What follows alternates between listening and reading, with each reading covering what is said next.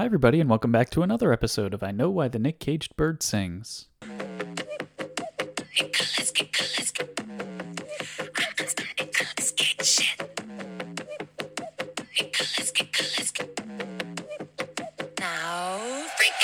podcast where we watch every Nicolas Cage movie in chronological order so that you don't have to. I'm your host. My name is Steve. Joining me, as always, is the lovely, incomparable, effervescent Hannah. Bubbly. Yes. How are you doing this weekend? I'm good. I'm feeling on top of the world. We visited the first ever of its kind Wawa drive-thru. Wow, you're still thinking about that.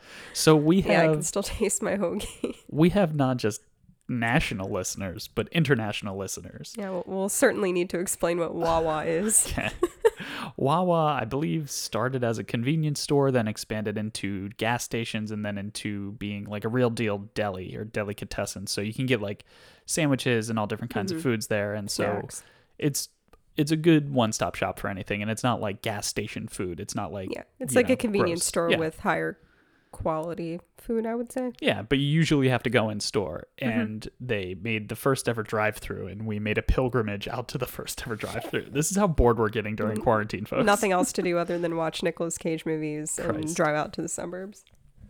And this week we watched Stolen, a movie about Nicolas Cage's daughter getting taken. Oh wait, no, that's right. We watched Rage, a movie about Nicolas Cage's daughter getting taken, and then he has to go on a rampage to find her and find out who took her. The same movie, but worse. He did this twice now. Yeah, this is worse. This is decidedly worse. This movie, Rage, that we watched is basically Stolen, but written by a 14-year-old. Like, and this movie isn't so bad it's good. It's so bad that it's bad, and I want to stab myself in the eyes. It's poorly written. It's poorly acted.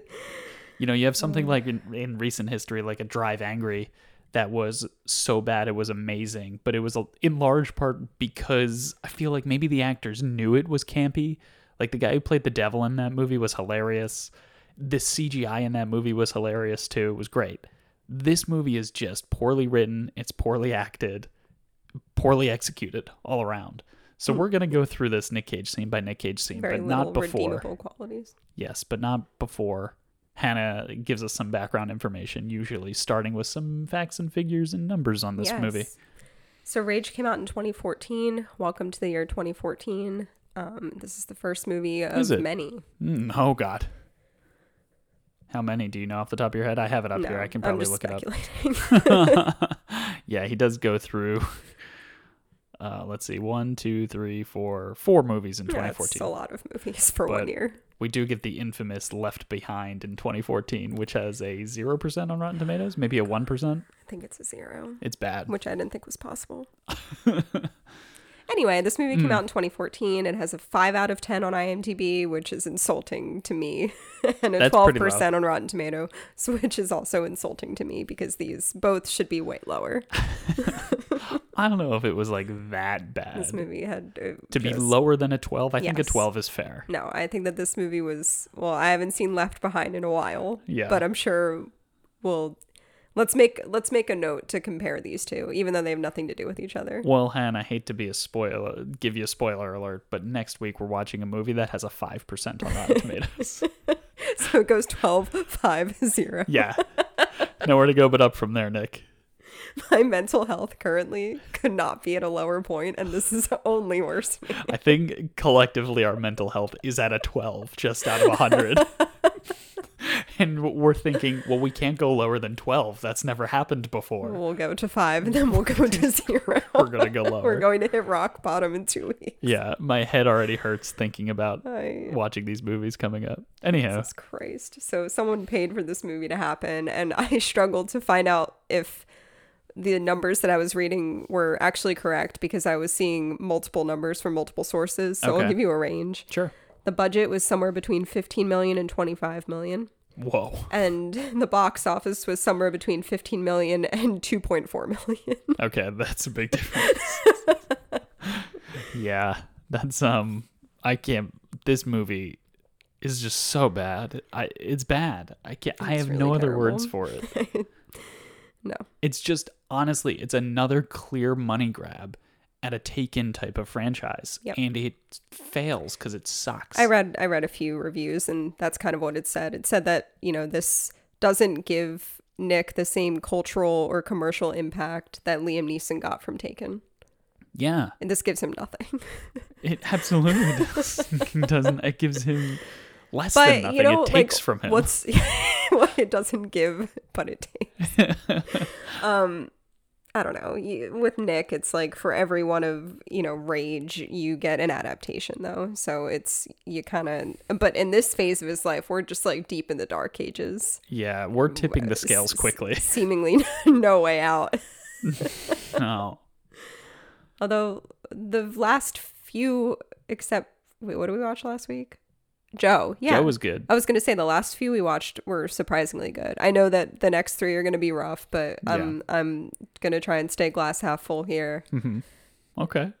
We'll see. We'll see what comes. The Croods wasn't all bad. Yeah, I have a feeling the Croods to a new age is going to be That's not going to be for really a while. terrible. We don't have to worry about that. 2020. Yeah. Wow. All right. Let's get some behind the scenes, which I couldn't find much. Okay, that's fine. I asked Steve while we were watching this movie, where do you think this movie was filmed? And he said New Orleans, and very close. It was filmed in Mobile, Alabama. Oh, why? If you're so close to New Orleans and this movie's affiliated with Saturn Films, Nick Cage's You just spoiled it. company. You spoiled my next fact. Oh, I'm sorry.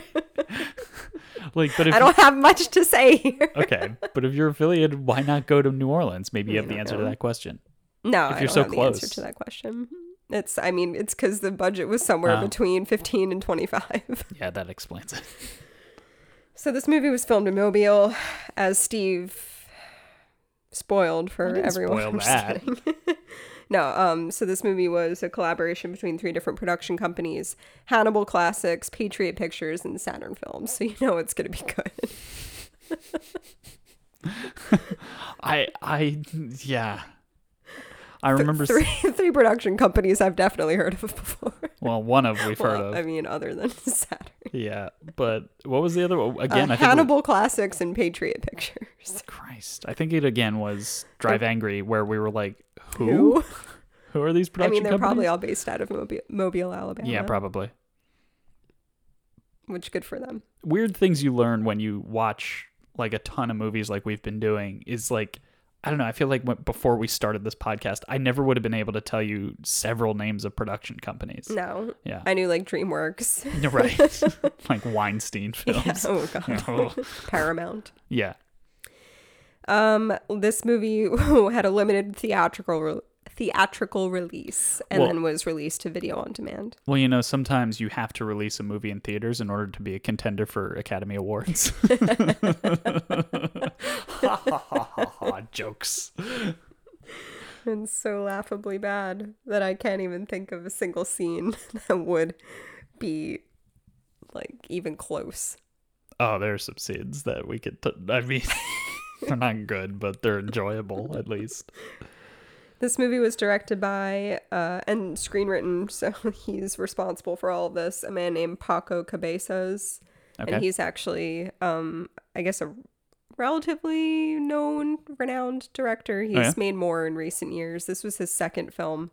Oh, no, this was his 3rd or 4th film. But his second film is a film called Neon Flesh. That does not sound familiar. I think it may have been in Spanish. Okay. And it's one of Nick's favorite films. And that came out in 2010. So I think that might be why Nick decided to join this project and then have his production company be a part of it, because he was such a big fan of Neon Flesh. Gotcha. Interesting. No, I've never heard of that. He was a really big fan of one of the actresses in Neon Flesh, and he tried to get her to be in this movie, but her schedule just didn't line up and she wasn't able to do it. So they got some other terrible actress. They pulled some poor woman off the street, it seems. I mean, last week we talked about that, and that was very successful. Actually, yeah, it was successful last week. And then another fact from this movie, not even a fact from this movie, I'm just pulling things at this point because there's really not much to say, but the guy in the wheelchair in this movie, Peter Stormare, he was also an 8mm in Windtalkers. Oh, okay. I knew he looked familiar because I know of Peter Stormare. He's a character actor, but I couldn't recall that he was in Nick Cage I movies. don't remember the roles that he played. Wind Talkers, I think he was just another one of like the guys. Okay. Like That was- another soldier. That was Like really I don't, descriptive. I don't think he was one of the enemies. He played a because they were guy in Japan. in Wind Talkers. But- I'm not sure if you recall. He didn't play like a Navajo Wind Talker. I got it. And then what was the other movie? 8mm. 8mm. That was the snuff film. Yeah, I can't remember who he played in that. I don't know. Go back and listen to those podcasts. We'll probably talk about I it. don't think we mentioned him. I recognize him, and now that I looked him up a second ago, and I don't even know if that's him actually, but I recognize him from like a really small part in Seinfeld, and I feel like we've talked about that on the podcast before, but I looked it up and I don't think that's him. I I thought don't recall. The he- only person I know with a really small part in Seinfeld is Jonathan from Survivor. oh my god, this is a whole new conversation now because we've rediscovered Survivor on Thanks to Hulu, Stu's brother. and it's incredible television. It's captivating. It is It's so everything good. that we like. And one of the seasons, there was a person who a contestant in one of the seasons who apparently had like a "Hey asshole" line, or these literally like something like "These pretzels are making me thirsty" line in an episode of Seinfeld. So there's that. Jonathan from season 13 of Survivor, where they separated the tribes by race. Yikes! Some things you can get away Super with in controversial. 2006. Anyway, we're in 2014, and Yes. guess what happened in 2014? What? One Nicolas Cage turned 50, and that means that Oh. this year he turned... Oh yeah, 57. Yeah. That was like Wednesday or something, right? Yeah, happy birthday, Nick Cage. His birthday was on January 7th. He was born in 1964. Also in 2014, there was an episode of the show Community that came out where they... Oh, Yeah. Do you remember that yeah, episode? Danny Pudi dude, impersonates Nicolas Cage. That episode was hilarious. It was really good. It was in the later seasons of Community, which I think it are was not in as like the good. second to last season. Yeah, there's a real sweet spot for Community, and it was not in there, It's but it was certainly one of the not. better episodes of that season. Yeah, I thought it was hilarious. Take a look on YouTube if you haven't seen it. You can look up Community episode Nicolas Cage, and I'm sure it will come up. Yeah. So the premise is that they take a class called the Films of Nicolas Cage or Filmography of Nicolas Cage or something. So when we started this podcast, all of our friends were like, "Have you seen Community? Have you seen this episode?"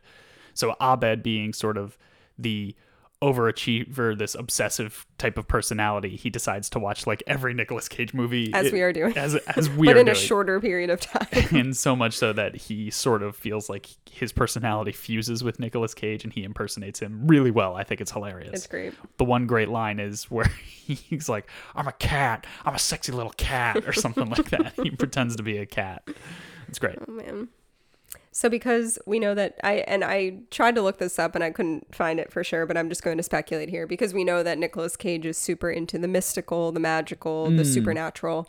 I have to assume that he's also into astrology Okay. and I guess like Chinese zodiacs and things Sure. like that. Like that just seems like, let's just play with this. Okay, Okay, let's play yeah, with this let's- idea that Nick Cage is really into astrology. Uh-huh. Let's, Yeah? So get what does that creative make here. him? So he was born in 1964, which is the year of the dragon, and I looked That some adds stuff up about that, and it said that all people, born within 1 year, so like everyone has to share like the very similar personality. Totally. So if you were born in the same year as someone else, it means that you're essentially the same person as them. Is Yeah. like truly what this boils down to. Yeah. So everyone born in 1964 is a supernatural being with no parallel for talent. Yeah, with no parallel. With no for parallel yeah, for yeah, talent. yeah, Yes. I was like, I read that wrong. yeah, yeah. Now that adds up. Yeah. He is also a Capricorn. Okay. Don't know anything about Capricorns, but what I did find is there is a quiz that you can take that says, based upon your zodiac, which Nicolas Cage character are you? Oh, okay. And I found, luckily, for sake of stretching this out even longer and some diversity, me, Steve, and Nick all have separate zodiacs, so I can read you 3 different characters, which is really exciting. Please, yeah. Whose do you want to hear first? Mine, yours, or Nicholas? I think we should leave Nick for last. I was gonna say that. Save the best for last Yeah, here. let's go with you. Me? Okay, so I'm the worst. So, Well, we know this, but what about your zodiac sign? So, I'm also the worst character. Okay. I'm a Pisces, and my character is Doug Chesnick. Do you remember who Doug Chesnick is? I have no clue. Of course you don't, because it's the character from Guarding Tess. Ew. That guy sucked. It says Secret Agent Doug from Guarding Tess is a perfect Pisces. He's angelic, tender, empathetic, and emotional. Would you consider me any of those characteristics? No, but if you're going to be angelic, why not be the literal Yeah, angel that literal that he angel. played? I don't know. Steve is an Aries, and in my opinion, is the best character. He is Benjamin Franklin Gates from yeah, National yeah. Treasure. Hell fucking yeah. If you're an Aries, you are very much like Ben Gates from National Treasure. Cage plays a famous historian and a treasure hunter. Gates, his girlfriend, and his loyal sidekick. Okay, but we know this. We know this. You are a passionate, born leader and a problem solver, much like the majority of other Aries. Because, everyone born within the same We're all the same. month or however this is, you're all the same. We're all the same. Everyone I've ever met who's a Pisces is a carbon copy replica of me. Might as well. It's also stupid in my opinion. What about Nicholas? We're saving the best Kim. for last, and Nicholas Kim Coppola Cage is a Capricorn. And as we all know, every Capricorn exemplifies the same traits that Big Daddy from Kick-Ass. Oh, interesting. Okay. What are the traits? It says that they are determined and ambitious. They are focused on their work, sincere, organized, and they can be the sweetest person in the room until someone pisses them off. So, okay.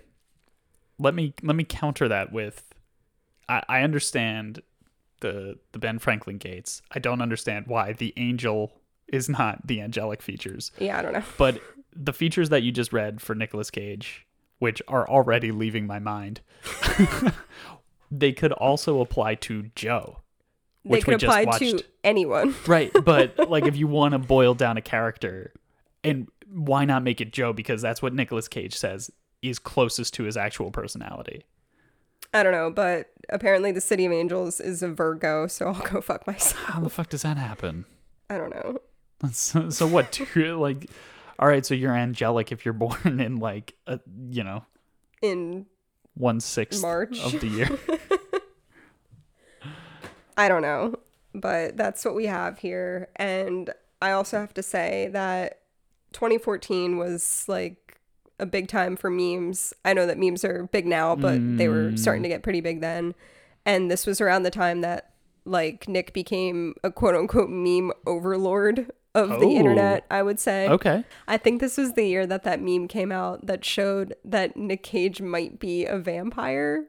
Have you ever seen that picture of a man from like the 1700s that people are like, oh, that's Nicolas Cage, so he's probably a vampire, and like he's immortal or something. He's immortal. He's lived forever. They say the same thing about Keanu Reeves. Yeah. So Okay. that was like a meme, and that I think came out around that time. So this was around the time when people started caring again about Nick Cage, especially because his career is like irrelevant at this point. Yeah, I think he really goes in waves. I think he was sort of at a low point, and now at least in pop culture he's becoming at a high point.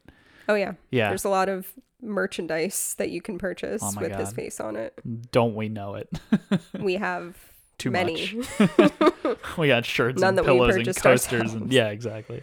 And I have to say, as we end this, to talk about current events, but not go too deep into them, there were some fire memes this past week about how no one is ever going to question how easy it was for Nicolas Cage to steal the Declaration of Independence after the coup at the White House. I mean, not at the Capitol building. Yeah. Yeah, I thought about, a lot of people sent me some of those memes to like post on our Instagram page, and I was like, I don't really want to make memes about this right now. I'm glad that they exist and that someone made them, but I don't really want to like be that guy. Yeah, exactly. There's more important messages out there. Anywho, speaking of important messages, how's that for a terrible, terrible segue? Anything else you'd like to relay, or should we get into the... That's it. I thought that our little astrology game would be fun. That was fun. I'm glad we went through that. You all should look it up. It's just Google I don't even know how I found it. I think I literally was like, does Nicolas Cage care about astrology? And then all I found was like his natal birth charts, which don't interest me. So I didn't want to click on those. And then I saw this one quiz that says, it's from screenrant.com, which Nicolas Cage character are you based on your zodiac? So if you don't belong to one of the 4 zodiacs that we talked about, then take a look and see who you are and let us know, because we care a lot about it. Don't forget to smash that like button. Leave a comment and smash that like button. Here's the link to our Patreon. All right, so let's get into this movie, shall we? We should set up an OnlyFans for Nicolas Cage. Ugh, God, no thank you. So the movie starts out, and it does that thing where it starts at the end of the movie so that you know exactly what's going to happen. You know that there are no stakes because you have to see the scene that's in the beginning. So therefore, Nicolas Cage cannot die at any point in the movie that you're watching, essentially. Until that scene or later. And that doesn't show up until the end. But the beginning, essentially, is just a close-up on his face. He's sad boy Nicky. He's got a gun, and then someone else with a gun enters the room. Those gorgeous eyes, Steve. Those eyes, Nick Cage. They cure my loneliness. Oh, no. Oh, I wonder if she listens. I hope so. Probably not. Hi, honey. I hope you're doing well. But, yeah, so after that little close-up where it begins at the end, we see Nick Cage, and he's living his best life. He's picking up his teenage daughter from high school, who's definitely in her 20s. He's got this jet black hair, this weak jawline. He's got this dark black suit and this fancy car. His choice. It doesn't matter. The hair is his choice. His jawline. He's creepily smiling at his daughter as she comes in. Like, she's like, Dad, you don't have to pick me up from school every day. And he's like, well, I like spending time with you. He's got, and by the way I delivered that line, it's the whole movie. That is just every actor and actress. I wrote terrible actress under the daughter. She's so bad. Poor I don't thing. think she's any worse than the girlfriend or the wife. The wife? Oh, we'll get into the wife later. But Nick Cage, he's just dead behind those eyes. He's just got nothing going on in that brain of his. He was really excited about that other movie that Paco Heads made. And now here we are. This horrid his production company is investing a lot of money in this, and he's quickly regretting it. So he's like, let's just get this shit over with. I'll take the L. Let's move on. Yeah, exactly. Just pay me. I need to pay off some debts. And my company. Yeah. So he's still on top of the world in the beginning of this movie. He's at the bar getting drunk with his bros. And they're planning a Sweet 16 party for his 25-year-old daughter at this dive bar. And they're like, hey. Is that what that conversation was about? In the beginning, yeah. Oh, man. Like, yeah, I couldn't focus hard enough. It was one of those things where it was like, let's have the party right here. Like, how every sitcom can't afford another set. So they're like, well, why don't we get married right here in the living room? Because they just can't afford another set. They're like, well, why not just like put it here? Like everyone who's ever gotten married in like Cheers, they get married in the bar, or like, Boy Meets World, they get married in the living room for some reason. Like it doesn't make any sense. Anywho, I digress. They also talk about how like, hey, let's have the party here. Make sure no one's on meth, LOL. They make so many jokes like that throughout the movie. There's so many jokes that are like, are we supposed to like these people? They're the protagonists, right? Because I'm not sure. I question whether his buddies were good or bad for the entirety of the movie. Yeah, I mean, I'm probably going to spend more time beating up on the acting stylings of the women in this movie, but realistically, the men in this movie are really bad too. Let's just assume that there's not a single actor in this movie that delivered a good performance. Right. But the worst scenes, I think, are with the women. Happen to involve the women. Yeah. It's not that they're worse than the men because the men are bad. And, except for like Peter Stormare and Danny Glover. There's one scene with the two guys after We'll get to it. We'll get to it. I think I know what you're talking about. We'll get to it. We may not even, because Nick isn't in that. There's still things I need to touch on when Nick's at, like, he's still doing well. So he's also, like, buddies with the mayor. He's some sort of construction guy. They're breaking ground on some new hotel or something. There's a big construction site. He goes home to his young, hot wife, and oh God, the wife. He comes out of, like, the shower or something. They have the worst chemistry I've ever seen. The kissing, they're like, it's so obvious they're pretending to find each other sexy because neither of them finds the other person sexy. It's so clear. It's clear as day. Oh, and this, I was like, oh, there's something else I wanted to highlight here, but it was his dead eyes. Oh, also, they have a quick conversation in the kitchen. Nick and his daughter, well, actually not his daughter. So his daughter invites two of her guy friends over, and they were just going to hang out and play video games all night. And so one of the boys, he knows that she's interested in. So Nick Cage pulls the boy over and says, hey, why don't I give you a job on my construction site? You know, you'll make more money than, you know, washing dishes at a Denny's or something. So you can take my daughter out. Sure. What color was the kitchen in this scene? It was a Nickelodeon slime green. It's disgusting. It's foul. And the cabinetry was brown, I think. Yeah, but not like, it wasn't. So sometimes you see things like a really deep, like, evergreen and like a dark oak, like, that'd be nice, cherry wood or something like that. Not That's not what this is. Like a light brown with Nickelodeon slime green. There are actual studies. Wow, I forgot about that. There are legitimate studies about what colors should you paint, like, a restaurant or a kitchen. Green is always the worst. It's the least appetizing of the colors. Maybe they're trying to lose weight. Maybe. It's terrible. It's a terrible plan. I'm spending way too much time. I have to assume that they filmed in a real home. I know. That's what makes it worse. Like, that's someone's house. Oh, for sure. I mean, unless the director or the... And that looked like a nice house, so theoretically, someone probably paid an interior designer to make that choice for them. I feel like no interior designer would, like, risk their reputation with that color scheme in the kitchen. The rest of the house was normal. Nice. It was a nice house. Yeah. The rest was pretty good. It would be one thing if it was like an Art Deco, like, funky, eclectic kind of home with, like, groovy, like, pieces everywhere. But no, like, the rest of the house was, like, relatively, like, traditionally decorated, and then there's just this, like, vomitose color in the kitchen. Vomitose, nice word. Well, it reminded me of like neon vomit. Yeah, I love that you combined vomit and comatose. You never heard vomitose? No. Oh shit, that not a real word? I've heard of, like, vamos, like let's go in Spanish. I'm pretty sure it's a real word. Yeah. Oh, good. Nauseating. Good. I love that. I'm going to use that word from now on. New word.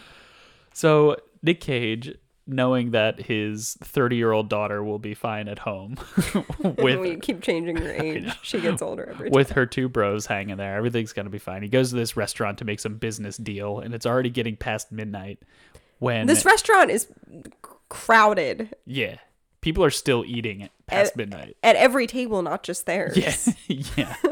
Yeah, that's a bad directing choice. It's getting late. I'm like, why are there extras in the background? Yeah, I think that's a bad directing choice. So, as it's getting late, who shows up but Danny Glover, who's like the police chief or captain or something along those lines, who you might know from the Lethal Weapon movies. You wouldn't, but people would. People.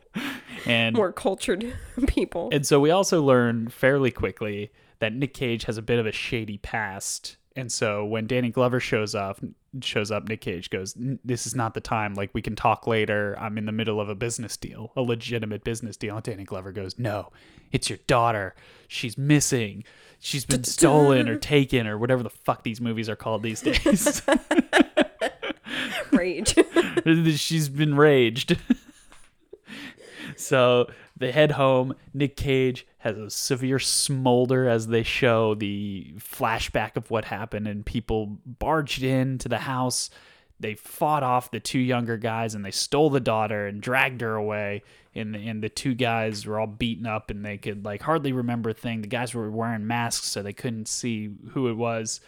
And Danny Glover starts interrogating Nick Cage, being like, you have to think, who was this? Who could it be from your past, your criminal past? Who could it be? You have to think. And Nick Cage screams back at him, this is my daughter.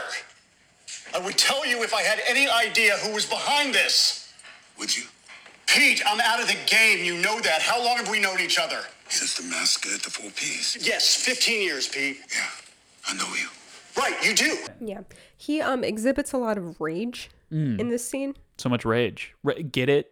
I feel like there are so many scenes where he'll scream something. And you're like, yes, rage. And like there might as well be someone, like a producer off camera, like slightly off mic going, get it? Like rage. Like that's just what I hear, I feel like. I'm surprised that his wife never said to him, you have so much rage. Honestly. And the wife is horrible. I feel like in the scene too, she also starts like blaming the daughter for something. I don't remember that. She was just so mean for some reason. I don't remember that. Anyway, I didn't write down any specifics, so I could be wrong. Okay. You just hated her. I did. She was not a good actress. But again, to be fair, no one was good. She did look familiar to me, but I looked at her IMDb and Yeah, I didn't recognize any of her filmography. No, I couldn't place her. So, okay, we have to talk about this next scene because Nick Cage is now in a rage and he decides that he needs more information than what the cops can provide him. So he goes to the daughter's boyfriend's house. Okay. Would you like to explain this scene? You can. Okay. But first, let me just say, there were two boys there. Yes. And throughout the movie, Nick only blames the one kid that he took aside in the kitchen and was like, hey, I'll give you a job if you want to date my daughter, or whatever the agreement was. It was like you have to be employed if you want to date my daughter. It was two separate thoughts, right? Yeah, I don't think that they were mutually exclusive. There were two people there, Yes. and he never goes to the other kid's house No. after this scene, which Steve will explain. And it doesn't make any but because of the ending of this scene, it doesn't make sense that he wouldn't immediately go to the other kid's house to ask for his side of the story. Right. So proceed. So I have rage. Nick Cage is now at this. Essentially, he's not because he's also in his 20s, but he's like he's 28. supposed to be like 15, and he's in this 15-year-old boy's bedroom. And he starts asking him questions like anything else you can think of. Did they have accents? Did they mention anything? Did they have tattoos? What did they smell like? Anything I can go on. But it just kind of keeps going and going and going to the point where Nick Cage is interrogating this kid. And the kid, his face. In his face. And the kid doesn't know anything. He's like, I don't know. I can't. I'm sorry. I told the cops everything I know. Yeah. We also find out through some exposition in this scene that Nick Cage was a criminal, but then his wife got cancer, died, and as soon as his wife died, he decided that he was going to go legit so that his child would always have a parent in her life. But here's the thing, what happens in this scene is that the kid's like, I'm sorry, I can't give you anything. And Nick Cage straight up turns to this kid and goes, well, if she turns up dead, I blame you. Because why not the other guy? Because you know, he's like, well, they had guns, and he's like, well, if you truly cared about her, you'd take a bullet for her. Yeah, that's insane. They're not dating.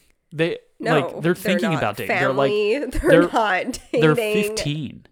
Like theoretically, he's only known her for maybe like a year or two. Like maybe they met in high school. Yeah, in like algebra. Right. And so you should have taken a bullet for her? No. And then are you going to go and say the same thing to the other guy? Nope, he doesn't. You should. If you're going to say that to him, you better say it to the other guy. And then he doesn't go and talk to him at all. No. But what he does instead is he goes back to his bros from the bar. Oh my God. And this is one of the worst acted scenes I think I've ever seen. Ever. It's tough. It's up there. It's so bad. He's like at the construction site with his buddies from the bar, and he's like, here's $200,000. Just use what you need to find more information. And they're like, we're family. We're not gonna. It's all about family. you do this for us, so we're gonna do it for you. And then Nick Cage comes in for the most awkward group hug and the worst camera angles I've ever seen. It's terrible. It's terrible. I wrote worst scene next to both of them. I really wish that we could explain this in words. But words won't do the uncomfortability justice. Yeah, and this movie is not worth watching, so don't watch it. Just take our word for it. Yeah, please. So ultimately, they find the daughter's body. She's been shot. She's been shot in the head. She's in the lake or the river. She was in a lake or river, whatever. And the bullet rifling matches an old Russian gun. So suddenly, yeah, this turns into a vendetta against a Russian mob. Yeah. So quickly, there's a funeral scene where there's a little girl singing. Yeah. It's not like weird. Nick Cage had 2 daughters, which would make more sense. Mm-hmm. Or it's not like he, his new wife had a daughter who would sing at the funeral. It was just some girl. Before I forget, can we make her a contender for Best Supporting Actor? Sure. Yeah, who else would it be? That's what I'm saying. Not Peter Stormare and his terrible accent in this Donnie scene. Glover, maybe. I don't know. Yeah. His lines made no sense. Yeah, Danny Glover. Donald Glover. I get them mixed up too, even though they're like 60 years apart in age. I was going to say there's quite an age difference. But yeah, after watching this movie, I sat for a few minutes to myself and I contemplated who possibly would deserve Best Supporting Actor, and I really can't think of it. So now that I remember this little girl singing, please make note of that so that we can discuss this at the end when we give out the awards. Okay. Mental note. Yep. Mm-hmm. Okay. Yeah. Also, you need to get gas in your car. Okay. Thank you. All right. Now that we're making mental notes, I'll be right back. So he also at the funeral has a long conversation with Peter Stormare, who I guess was his old boss, who is the former leader or maybe the current leader of the Irish mob. Is that what that was? Yes. Because his name is like Seamus O'Toole or something. And he's doing this terrible Irish accent that it sounds Russian, but he's not. That's what I thought he was Russian. No, the other guy's Russian, but he's actually Russian. His name's Pasha something. Yeah. Yeah. So, okay, they also show a flashback scene where he's actually Swedish in real life. Is he? Yeah. Mm-hmm. So they show a flashback scene where actually Nick Cage's son, Weston Cage, plays Nick Cage, but only from behind. So why do they even need to hire him? And they're wearing masks. They're wearing ski masks. So apparently what had happened was Nick Cage and his bros from the bar, who are the worst, when they were young, worked for the Irish mob. And they took out some guys from the Russian mob. Yeah, in Alabama. In Alabama. In fucking Mobile or wherever you said. Yeah. The fuck is happening? But they were in the flashback very careful to wear masks, didn't leave fingerprints, and then destroyed all of the evidence. So I've never been to Mobile, but I highly doubt there's a high concentration of Russian. It's riddled with Russian mobsters, white collar criminals. Is that white collar? I don't know. It's somewhere between. I don't fucking know. It's they got organized crime coming out of their ears in Mobile, Alabama. Russian mob. So now on a rampage, knowing it's the Russians, Nick Cage and his bros start tearing places up. Let's backtrack and just remind the audience that he knows that it's the Russians because of the gun that was used, the bullet that was found in her head. Yeah. Like the rifling on the bullets. Yeah. So if you've ever seen an episode of CSI, they match it in a day. Yeah, exactly. So he tears up this poker game where he beats everyone up and finds more information or something. I don't fucking know. Or he doesn't find any information. Doesn't matter. Because the next scene is more interesting where he's at home and he's getting dressed and he's getting very short with his wife who seems a little upset with it. I almost threw up this scene. And for, I would say, maybe 75% of this scene, they're very careful to only show Nicolas Cage from the shoulders up, even when he's not wearing his shirt. And only from behind. And from behind. And then there is a quick shot like towards the end of the back And he half even of the said scene. it before he was shirtless, that you were like, he looks like he has a gut. Yeah, you can tell with his shirt on. I was like, he's looking a little 50. pudgy. And he is 50. And he also, I think, may have put on some weight for Joe. I think he was supposed to be He was pretty buff. hefty for that. Like, he wasn't trying to be Ghost Rider or something in incredible shape. Yeah. I was trying to think of what he looked like in Ghost Rider. He was in great shape. I mean, there's a lot of people who still think it's a body double. Oh, right. But Oh my God, that scene. yeah. Yeah, I think that was CGI or a body double. And it was a few years before, so you never know. But anyhow, this scene gets weird because he and the wife are getting short with each other. They're getting angry with each other because she doesn't want him out there killing people. And he goes something along the lines of like, what is it? You think it's sexy? You think it's wrong? You think it's bad that your husband kills people? And then they start like making out, and again, it's gross. There's no chemistry. Yeah. And I wrote also next to this one, is this the worst scene? I would never watch it again. No, there are three maybe. strong contenders for worst scene. I would early. actively avoid it. Yeah. Let's see. Okay, so Nick Cage, continuing his rampage, then goes to a strip club where apparently now he speaks Russian and finds one of the dudes who got away from that flashback scene where he killed some of the Russian men when he was a young man. And he chases this man down with his wide-legged run as he does. Remember his run? He's not a good runner. Yeah, we've talked about how he's not a good runner before, but I think I've determined what it is. It's that his legs go out really wide. like he just got off a saddle. His gait is wide. Yeah, it's a wide gait. He chases this man down. It's just not efficient. No. So he looks slow. Bring those knees in. His hips are just apart. So again, looking for who murdered his daughter, he runs this man down, chases him to a rooftop, and starts interrogating him. Screaming. And screams. Who did it? Who did it?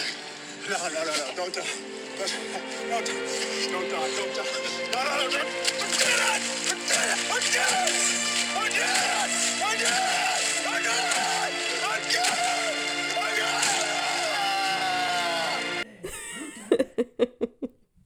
I love whenever there's repetition. But then that's followed with an incredible.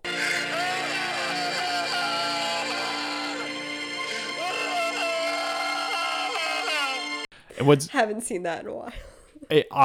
This one really struck us, especially because the imagery on this one is so good too, because he's backlit and he's just given this grimacing face. You know what it is? It's just there's a lot of rage. Get it? Get it? There's rage. So yeah. He's covered in blood. So he has to come home and shower. Yeah. Where you mentioned something about his chest hair. I think he either bleaches it or it's just really gray. It's just gray, and his hair is like jet black in this movie. Because I remember from earlier movies, not the one that he had to shave his chest hair, God forbid, but the ones where he had chest hair peeking out of the top, it's like dark. Yeah. And it's pretty light. So it's either that he bleaches it now or that he is so old that it has turned gray. I think the latter. His head hair is black because he definitely dyes it with tar. So there's that. He just dunks his head in a vat of tar. Yeah. As we all do. As we do. So, all right, where were we here in this movie? We're getting towards the end. Thank God. He then again reliving this is really testing me. He rages his way through some crack house. Who are they? What are these people doing? He stabs and shoots a bunch of people. Why? To what end? Rage for rage purposes. So, all right. We didn't really talk about exactly who his bros are, but one bro is in good they're both older gentlemen. They're not like old. They're like Nick Cage's age. One is in really good shape. And actually Irish, right? I don't think so. I don't think he has an accent. No, he definitely has an accent. Oh, it's probably like a vague Brooklyn or something. Oh, I thought it was I thought he was like Irish? a foreigner. Oh, I don't think so. Oh. I thought they were all American. No. I don't know how to look that up. Well, let's look up where the actor's from. Oh, okay. Not that this matters. No. In the slightest. Oh, yeah, he was born in the UK. Yeah, I thought that he had a slight British. Vague, some type of accent. I thought that it was British, and then after you informed me that this is the Irish mob, I then assumed that it was an Irish accent. That makes sense too. I don't know. Yeah, I don't know. He was either. bad. So, yeah, I mean, he's in good shape and somewhat handsome, and the other one is a little bit on the pudgier side and not as handsome. That's the team. Dumber. And also possibly a drug addict, the bigger one. Oh yeah, made a lot of jokes about cocaine. I'm just addicted to crack. Like, that was his whole personification. How about the scene that they character. attack the man and his girlfriend, and then immediately after, like, whoa, that was crazy. Okay, yeah, so there's a scene earlier that does not include Nick Cage, but it's these two bros. They're going. This is what I was in the beginning of the movie. That's what I was like. I think this is the worst movie, or the worst scene in this movie. But Nick isn't in it. Okay, gotcha. Yeah, so they're like, it's all about. It's right after when it was like, it's all about family. We're gonna do this. You do this for us. We're gonna go shake some trees and see what falls loose. And they find some guy who's in like this abandoned warehouse, and they start, holding him down, and they might slap him around a little and interrogating him. And they're like, tell us who took Nick Cage's daughter? He's like, I don't know. Nobody knows. And then there's some girl laying there that's all like drugged out, cracked out, and what have you. And they're like, I can't believe you're taking advantage of these women. And so what the bigger guy does is he takes a rope, ties one end to a cinder block, ties the other end around the woman's neck, throws the cinder block out the window so that she starts struggling and like not breathing. And he's like, I don't know. I don't have any information. And so the guy takes his gun and shoots the rope so that the girl lives and can breathe again. And they're like, all right, now I believe you. And they leave. And this guy on his way out. And they just start like laughing. Like, I can't believe I hit that shot. Oh, you peach. Like, the fuck, dude? Like, are we supposed to like these people? I don't know. Because they're horrible, horrible humans. I don't like it. No. Anyway, almost through this movie. Goodness. So the more handsome British dude, he owns a bar, and he sees that there are a bunch of men with assault rifles about to come down on his bar, like guns ablazing. Yeah. So he gets behind the bar. Russian men with guns coming after him. So he gets behind the bar. Because now they've killed a bunch of Russians at this point at the poker game and the strip club. Remember, Nick had a lot of rage in all those different locations. Oh my god, so much! It's an immeasurable amount of rage. So they start lighting up the bar, and this guy finally, like he's dodging these bullets like crazy. He's taking out a few people, and he calls Nick Cage at some point. He's like, "You got to get here now." And Nick Cage calls the other guy, the bigger guy, who has a drug problem and likes to make jokes after he just almost killed people. And he starts screaming at him. God damn it, Danny, pick up, they got Kane. So the Russians get this guy. They get but they don't kill him. They lit up his bar with like thousands of bullets, and then they finally corner him, and they don't kill him. Like, what was your intention then? Like, did they go in saying like, no, make sure you don't kill him? Well, then why shoot? Then why shoot so many times? Or did you go in being like, no, we have to kill this guy? Then why not kill him? Yeah, I don't know. They kept him alive, and they torture him, and he gives up all this information. Bad writing. But also on Nick Cage's way to the bar to try to go save his buddy, he gets pulled over by Danny Glover and more cops. And there's a huge car explosion for no reason at one point, too. It's very Michael Bay. But he gets pulled over by the cops, and he yells at the cops. What the hell's wrong with you? For pulling him over. And then Danny Glover puts handcuffs on him. And Nick Cage is like, you have to let me go. There's more happening here than you understand. And Danny Glover's like, you get one more shot. Why? Why do you keep giving him chances? What is wrong with this cop? You see how much rage this man has. He's very clearly killed several people. So he goes over to this guy Danny's place, the more schlubby of his bros, where he's presumably doing drugs and sleeping with hookers. And Nick Cage starts interrogating him, and we get some just chef's kiss quality choice screams. Never saw our faces, never knew what hit him. Polly, listen to me. You shot him.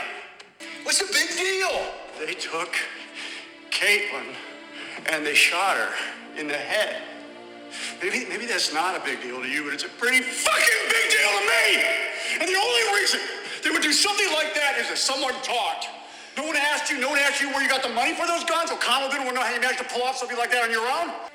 Whose man are you now? Are you my man? Are you sure about that? Are you O'Connell's man? Easy, Paulie, easy. Knock it off! You talk! I give some of the guns to your boss so he take care of you and make those guns go away. That's not what O'Connell talked. That's not what happened. He's dead. We swore not to talk about it, not to spend the money, not to draw attention to ourselves. I'm not a rat. You are a rat. Rat. You remember the those? repetition. Oh, You know I love God. the repetition. I know you do. I know. So Nick Cage in his 'Cause rage. it's like that was his choice. For sure. For sure. And Nick Cage in his rage stabs and kills his buddy. And as he does, he realizes that the Russian gun used to kill his daughter is none other than the gun that he took himself from When the his flashback son scenes plays him. when his son played him in a movie that one time. And so Nick Cage knows that he has the gun at home. And so he goes home and finds the gun at home. And he goes back to the boyfriend's place or whatever. The not boyfriend. He gets the not boyfriend to get the boyfriend, who's also not the boyfriend, to show up at a parking lot. So he gets the other male friend Yes. who he has not spoken to yet. Yeah. To dupe the boyfriend Yeah. into showing up at some parking lot where he interrogates him one more time. And it turns out it was just a couple of kids drinking and playing with guns. And they accidentally shot her in the head. A couple of 30-year-old kids. Just a couple of 35-year-olds. Mortgage having. Just, tax paying kids. Shooting each other in the head by accident. In the rain. I literally wrote down in my notes. Yeah, it does. Lame. Please. So, this movie didn't need to be about Russian mob. No. So then Nick Cage goes back into the house and he gives his wife a call and he says, it's all over, in a Shatner voice again, which he does from time to time, where he's like, it's all over. It's done. You can come home. That's his delivery. It's terrible. And then you realize that the Russians aren't done with him. But it's the same shot from the beginning of the movie where you know what is going to happen because it already happened. Yep. So there's no stakes up until this point. Yeah.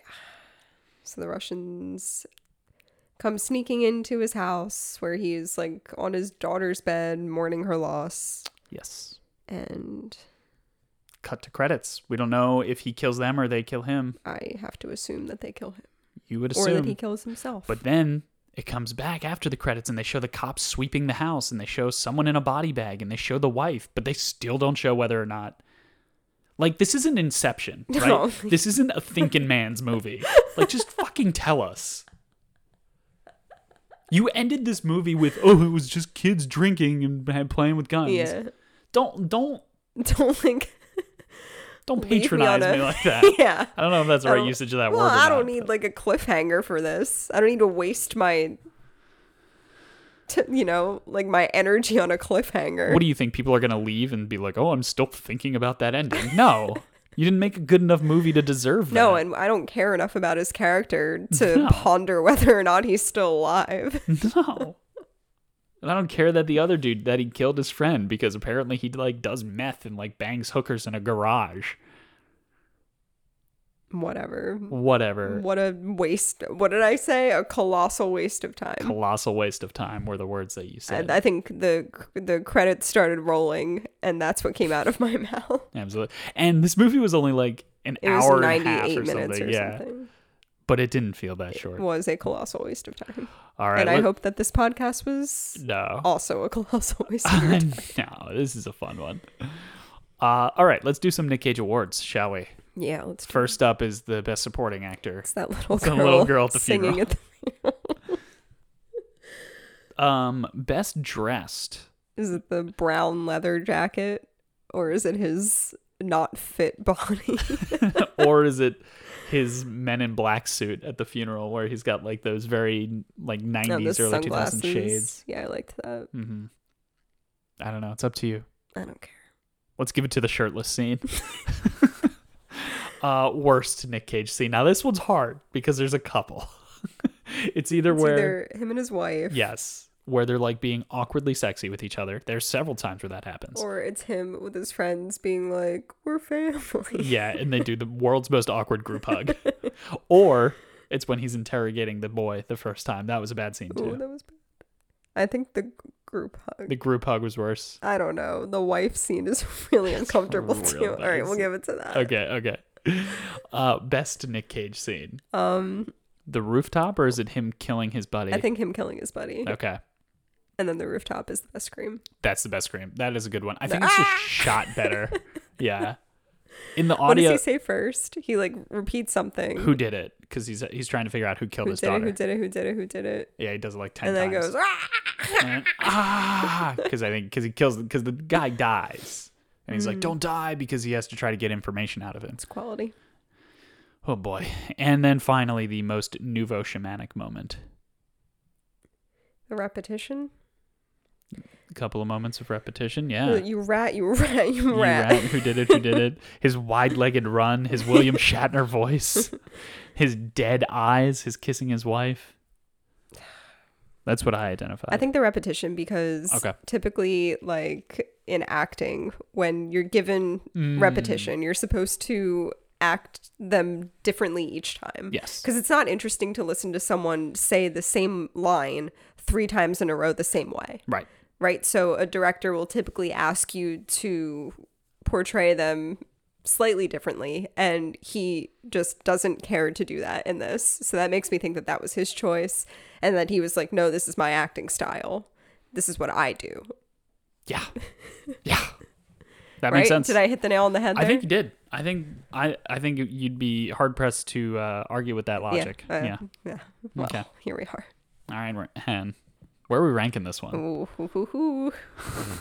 I mean, those screams were, as you called it, chef's kiss. But that movie was a colossal waste of time. It was. So I would say close to the bottom. Okay. But not that far where it's contending with some movies that didn't have any screams in them. Okay. So movies that didn't have a ton of screams in them. We spoke about it earlier. I would say something like City of Angels. Mm-hmm. Well, the Season of the Witch, Ghost Rider, Zandalee, It Could Happen to You didn't really have any screams. I think it has to go below Zandalee. It has to go below Ghost Rider. It has to go below Season of the Witch. Okay. City of Angels. Honestly, I would say probably below that. Yeah. I would say it's on par with Bringing Out the Dead. I would say it's slightly worse than Bringing Out the Dead, but better than Astro Boy. But better than Astro. That's surprising. Okay, I didn't think you'd hate. Right. You hated Astro Boy that much. Better than Amos and Andrew. Okay, I like that. Which is sitting at 64. So this is gonna go then at 62, 63, somewhere in there. Yeah, like in between the Ant Bully and Amos and Andrew. Fair enough. I think that's fair. Yeah, this is going to be number 63 then. Oh my god. Yikes. This movie was bad.